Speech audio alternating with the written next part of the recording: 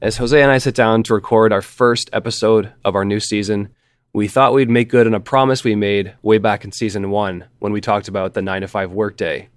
This time we're going to be talking about the virtual work environment and Office 2.0. For our opening episode of season 2, we're going to address what the research tells us about virtual work and collaboration. We cover how these virtual teams have enabled us to work in dramatically new ways and have changed the architecture of our work environments. We also discuss whether these tech-enabled work arrangements are good or bad for us, and what their implications are for how we socialize at work. I'm Nicholas Bremner. I'm Jose Espinoza. And you're listening to Mind Your Work, a podcast about social science and work and what happens when you put these things together.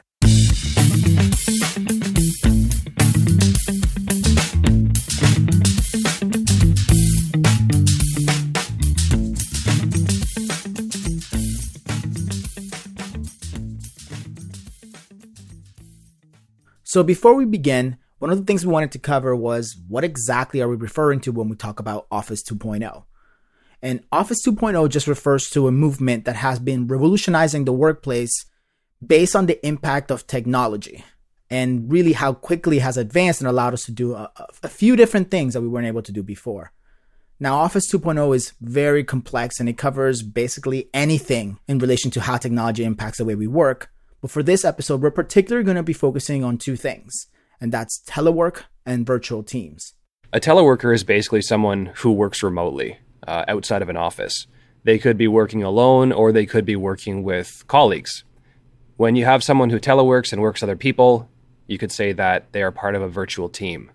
A virtual team is a group of individuals who are basically not working in the same environment. They're geographically separated in some way, perhaps across time zones, but they're working together to achieve some kind of common objective in the organization.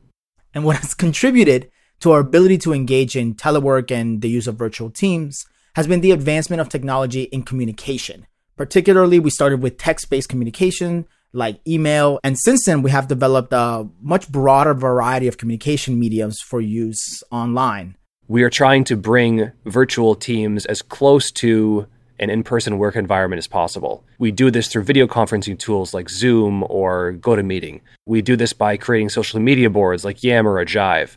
We do this by enabling more rapid text communication, going beyond email to things like Slack or Google Hangouts, where there's a record of every conversation that's being had and you can just ping someone, which is the equivalent of tapping them on the shoulder in the work environment. And perhaps most importantly, we have these project and collaboration like workflow softwares that enable people to keep track of what's been done and organize their work, even though they can't see each other. And virtual teams are actually really prevalent in the workplace. There's some recent information around 2012. The Society for Human Resource Management put out a report saying that about 66% of multinational organizations use virtual teams in some way. And those numbers are even larger when you don't think about virtual teams on their own and just think about how many people are engaging in telework in some way. And given that we're recording this in 2019, we can be pretty confident that these figures are probably much higher than they were back in 2012. So they're really prevalent, but are virtual teams and remote work a good thing or a bad thing? The thing is that research seems to suggest that at least for organizations, telework and virtual teams can be really good. There's some evidence that people who engage in telework to some extent, even if it's just part-time, are a little bit more productive than people who work in the office full-time.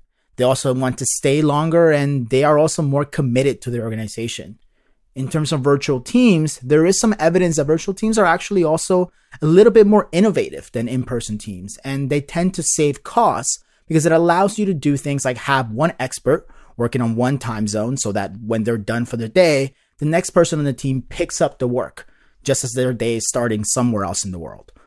The important thing to keep in mind with virtual teams is they might not be suitable for every single kind of work project or task type. So it's important to consider the implications of that when you're building a team that's geographically distributed.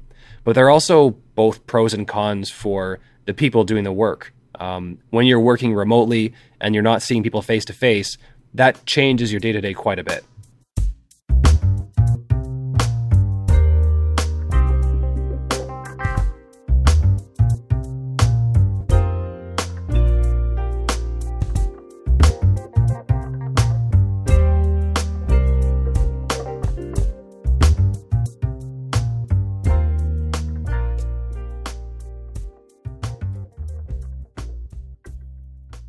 Before we discuss the impact that teleworking and virtual teams have on individual workers, let me just paint a picture for you quickly. Imagine someone works from home 5 days a week, full time. They typically get out of bed around 8 o'clock, they brush their teeth, have breakfast, and they don't have a long commute. They just go to the other room and they sit down at their computer and start plugging away. They might have a few messages from coworkers, but they can just dive right into their work. They can have a really great, 3 productive hours from 9 to noon, no distractions, no one tapping you on the shoulder, and you can just kind of push right through. Contrast that with an office environment where you may have a hour commute. You get in, you have potentially meetings during the day, coworkers wanting to catch up over the weekend. You may not get down to work until like 10:30. You can see that these two different work environments are very, very different from an individual contribution perspective. So you may be tempted to think that teleworking is fantastic. You're way more productive, you have way more independence, which is true. There is research suggesting that we have much more freedom and autonomy when we work from home, and there are fewer distractions. However, there are lots of pitfalls as well. Particularly, it's really easy to forget why we structure work to occur in offices and shared spaces in the first place. There is a lot of value to the social interaction that can come from being in the same workplace with other people. It's easier to handle small issues in the moment by going over and tapping on someone's shoulder and getting clarification. It's also much easier to build relationships with your teammates when you're able to see their faces and maybe waste a little bit of time talking about what they did on the weekend. Being in a telework arrangement that is full-time deprives you of those kinds of situations unless we are able to step in with really rich ways of using technology to make up for those shortcomings. So as Jose said, when it comes to actually collaborating and socializing with other people, what makes teams effective is really this bedrock of interpersonal trust. You have to be able to trust your teammates to ensure they're actually going to hold up their end of the bargain and do the work and be collaborative. And really, I mean, if we think about an office environment with all these informal interactions, like your stereotypical water cooler talk, it may seem like a waste of time on the surface or a distraction from work. But this is actually a really effective process of trust building. When you discuss either work or non-work issues with someone in your office environment, you're actually evaluating that person's level of trustworthiness. You're building rapport, you're getting more information about them that you can actually use when you're working with them to trust them. When you have a virtual work team, you have fewer opportunities to build trust. And there's research showing that when trust is low in virtual teams, team effectiveness suffers much, much more than they would in an office environment. But technology can actually buffer for this. You've probably heard the saying, trust but verify. Technology has actually enabled us to document work steps in a much more regimented and kind of granular fashion than we have before. And when you implement a project workflow platform like something like Trello or Monday.com, this enables team members who are not in the same office together to actually verify what each respective team member is doing. This kind of steps in as synthetic replacement for trust. And so while trust is extremely important in virtual teams, documenting work steps clearly is able to buffer for this a little bit at least. But going back to that informal interaction that happens in the office, we don't want to lose sight of what it does for the individuals themselves. That person that ended up going to work full-time from home, yes, they might be able to use this new technology to essentially document their work and ensure that the team performs smoothly and efficiently. That doesn't necessarily mean that they're going to be enjoying the social benefits that would have come from having those interactions in the office. And while it's not a perfect substitute for in-person social interaction, we might be able to leverage other kinds of technology, things like video conferencing, in order to help bridge for that lack of rapport that can be built in face-to-face interactions that you might not be able to get so easily online. So it's really crucial that if we are putting virtual teams together and having some people work full-time in a remote fashion, we want to create ways that they can still have some sort of interaction with employees that simulate in-person interaction. Things like video conferencing is one way to do it, but also allowing things like channels on the messaging platform that are random and not necessarily about the work. Something that allows people to post funny cat pictures and kind of receive some of that water cooler talk in a different way. Yeah, Jose raises a good point that virtual work collaboration doesn't have to be entirely structured around work. There can be built-in activities intended for building fun and rapport as well among your teammates. And this is, I think, a really effective way of building trust. Additionally, this isn't necessarily just a black or white issue. You don't have to work from home or telework 5 days a week. There's a meta-analysis that found that actually 2.5 days from home on average was kind of the sweet spot for getting all the individual work benefit from autonomy and freedom, and then getting also the social benefits that you get from being in the office and seeing people face to face. And it seems that the key finding from this idea of engaging in about half telework, half in-office arrangement seems to be that you can still get that social interaction and all of the little bits that come with that in a compressed fashion. So you can compress your meetings with your colleagues, with your supervisors, with your customers into those few days at the office, knowing that those days at the office are going to be a little less effective in terms of getting your individual work done, but are still contributing to the performance of your team and the performance of your department, because you still need to have those meetings and all those other social interactions that are required for your job. Another factor from a personal standpoint is the amount of recovery time you have from working at the office versus at home. So people who spend, maybe half their time working from home, they're able to kind of recover from the day's demands. And perhaps this is possible because, they spend less time commuting, they have more time to run errands, and their schedule is just generally more flexible. So you're able to kind of orchestrate the balance between your work or office life and your home life and family demands than you would otherwise if you were in the office full time. So we've covered a lot of pros and cons and technology factors that might, help alleviate some of these cons for teleworking and working as part of a virtual team. But if you're someone who is fortunate enough to have the autonomy or is considering working from home at least a couple days a week, the main takeaway would be just consider that both working with colleagues in an office environment and working from home each have their pros and cons, and balancing those two environments, if possible, is probably the best way to go. Don't underestimate the benefits of seeing your coworkers face-to-face and really building that trust in person if you have the option to do so. But if there are times when you really need to have your head down and engage in deep work for a while, working from home can be the best option if you set your work environment up properly as well, which is a whole other episode potentially. The other factor to consider if you're thinking of working from home is to make sure you have the right competencies and skills to actually take advantage of this kind of work arrangement. In relation to that, there's some really interesting research that tried to look at what are the kinds of things that people who work in virtual teams need that maybe are not so important in a traditional team. And the results basically came down to two categories of skill sets. The first was a leading and deciding skill set, where really people who work in virtual teams or engage in telework need to be able to initiate action, need to be able to motivate themselves to set goals and work towards those goals when there isn't a lot of checks along the way that are in place to easily gauge where they are in terms of their project. If you listen to our episode on personality, this leading and deciding competency actually relates quite closely to the personality dimension of conscientiousness. More conscientious people are better able to kind of self-manage their time and are a little more orderly when they're not being directly monitored. The other aspect is that if you're engaging in telework, you also need to consider that you need to have strong analyzing and interpreting skill sets. Even though there are really rich communication mediums like video conferencing, a lot of virtual work still happens through text-based mediums.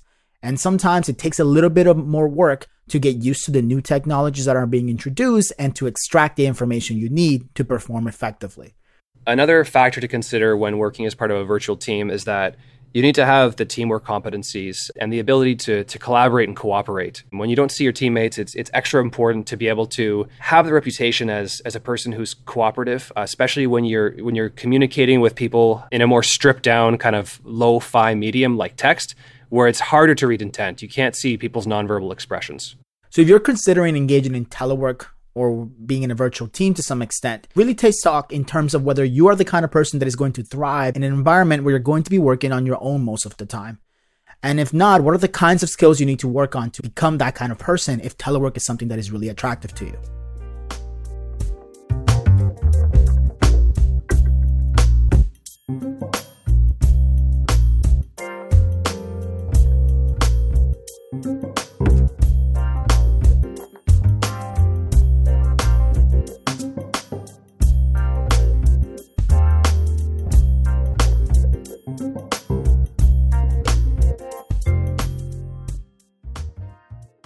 To cap off this episode, we thought we'd talk a little bit about what working in a virtual team has been like for me and Jose. As we've mentioned before, we're not recording this podcast together in person. And, we leverage technology really heavily to make this podcast happen.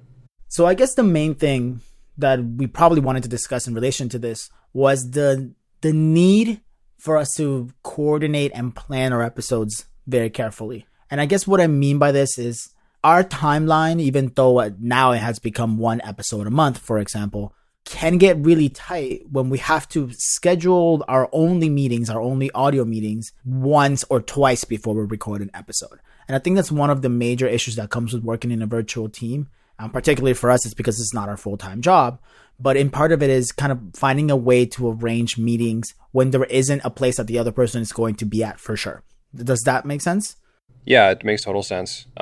Just coordinating and collaborating, I think, is much more difficult given that we don't see each other on a daily basis. We used to work, for example, in an office environment together. Our offices were a 1-minute walk away from each other. And so we worked together on a daily basis. But then also, if we were doing this podcast, we were in the same place, I could just pop over and tap you on the shoulder and ask you a quick question or something. Or we could just, have a 5-minute conversation, throw around some ideas. And so right now we heavily leverage a chat platform called Discord, where we record our audio and we also, send text messages and stuff to each other. And, we can pose questions to each other on Discord, but I know that you're not always on it all the time, and neither am I. And so sometimes I might ask you a question and it could be a couple days before I get a response. So that kind of rich and rapid communication is lacking, I find, with a remote work arrangement.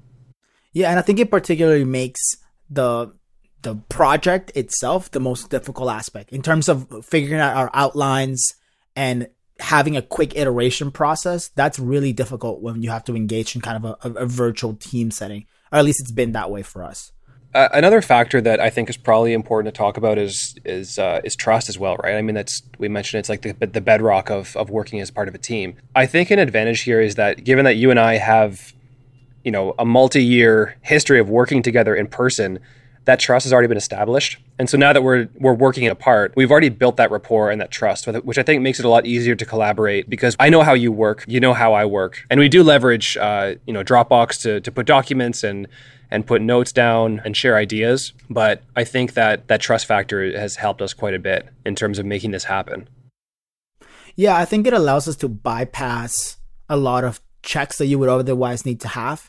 Like sometimes we might have, one conversation about an episode and one of us goes out and writes the outline for it. The other person then comments on that outline and that's it. That outline doesn't kind of get talked about until the next time that we have an audio kind of meeting. And I think that really particularly comes into play with trust because I find that if I make comments on one of the outlines or there's a revision I want to make in terms of the content we're covering, I don't have to go back and check whether you have implemented that content or not.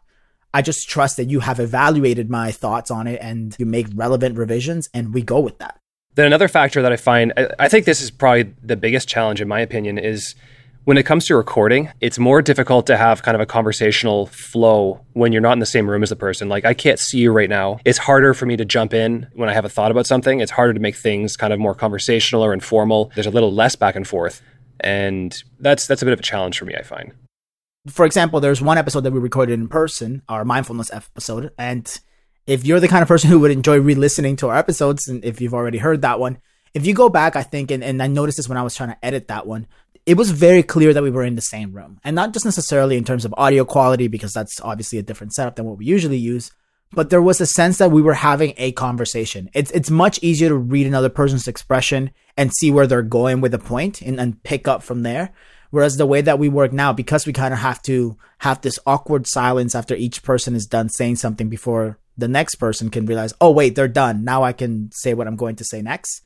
That is much more difficult in the current arrangement than it is when you're sitting in the same room as someone else. I think I can tell a difference. I know you can as well, but maybe our listeners can't. Who knows? Maybe we've done a very good job at incorporating kind of a conversational, natural element into our podcasts.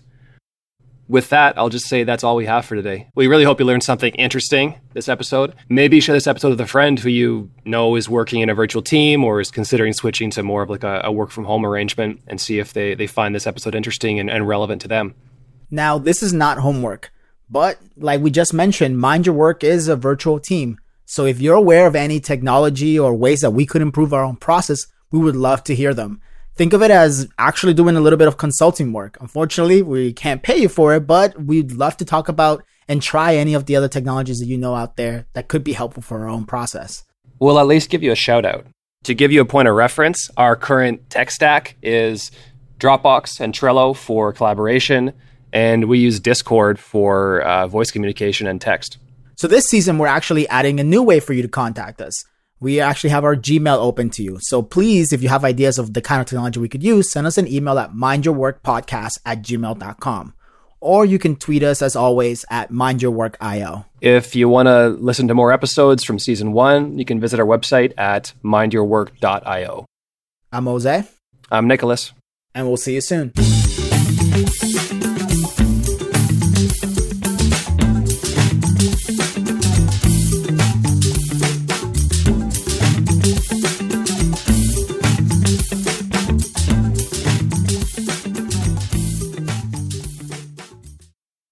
Another advantage of technology, cordless headphones allows me to spin wildly while I'm recording. Something that you probably couldn't do if we were in the same room together, because I would probably tell you to stop at some point.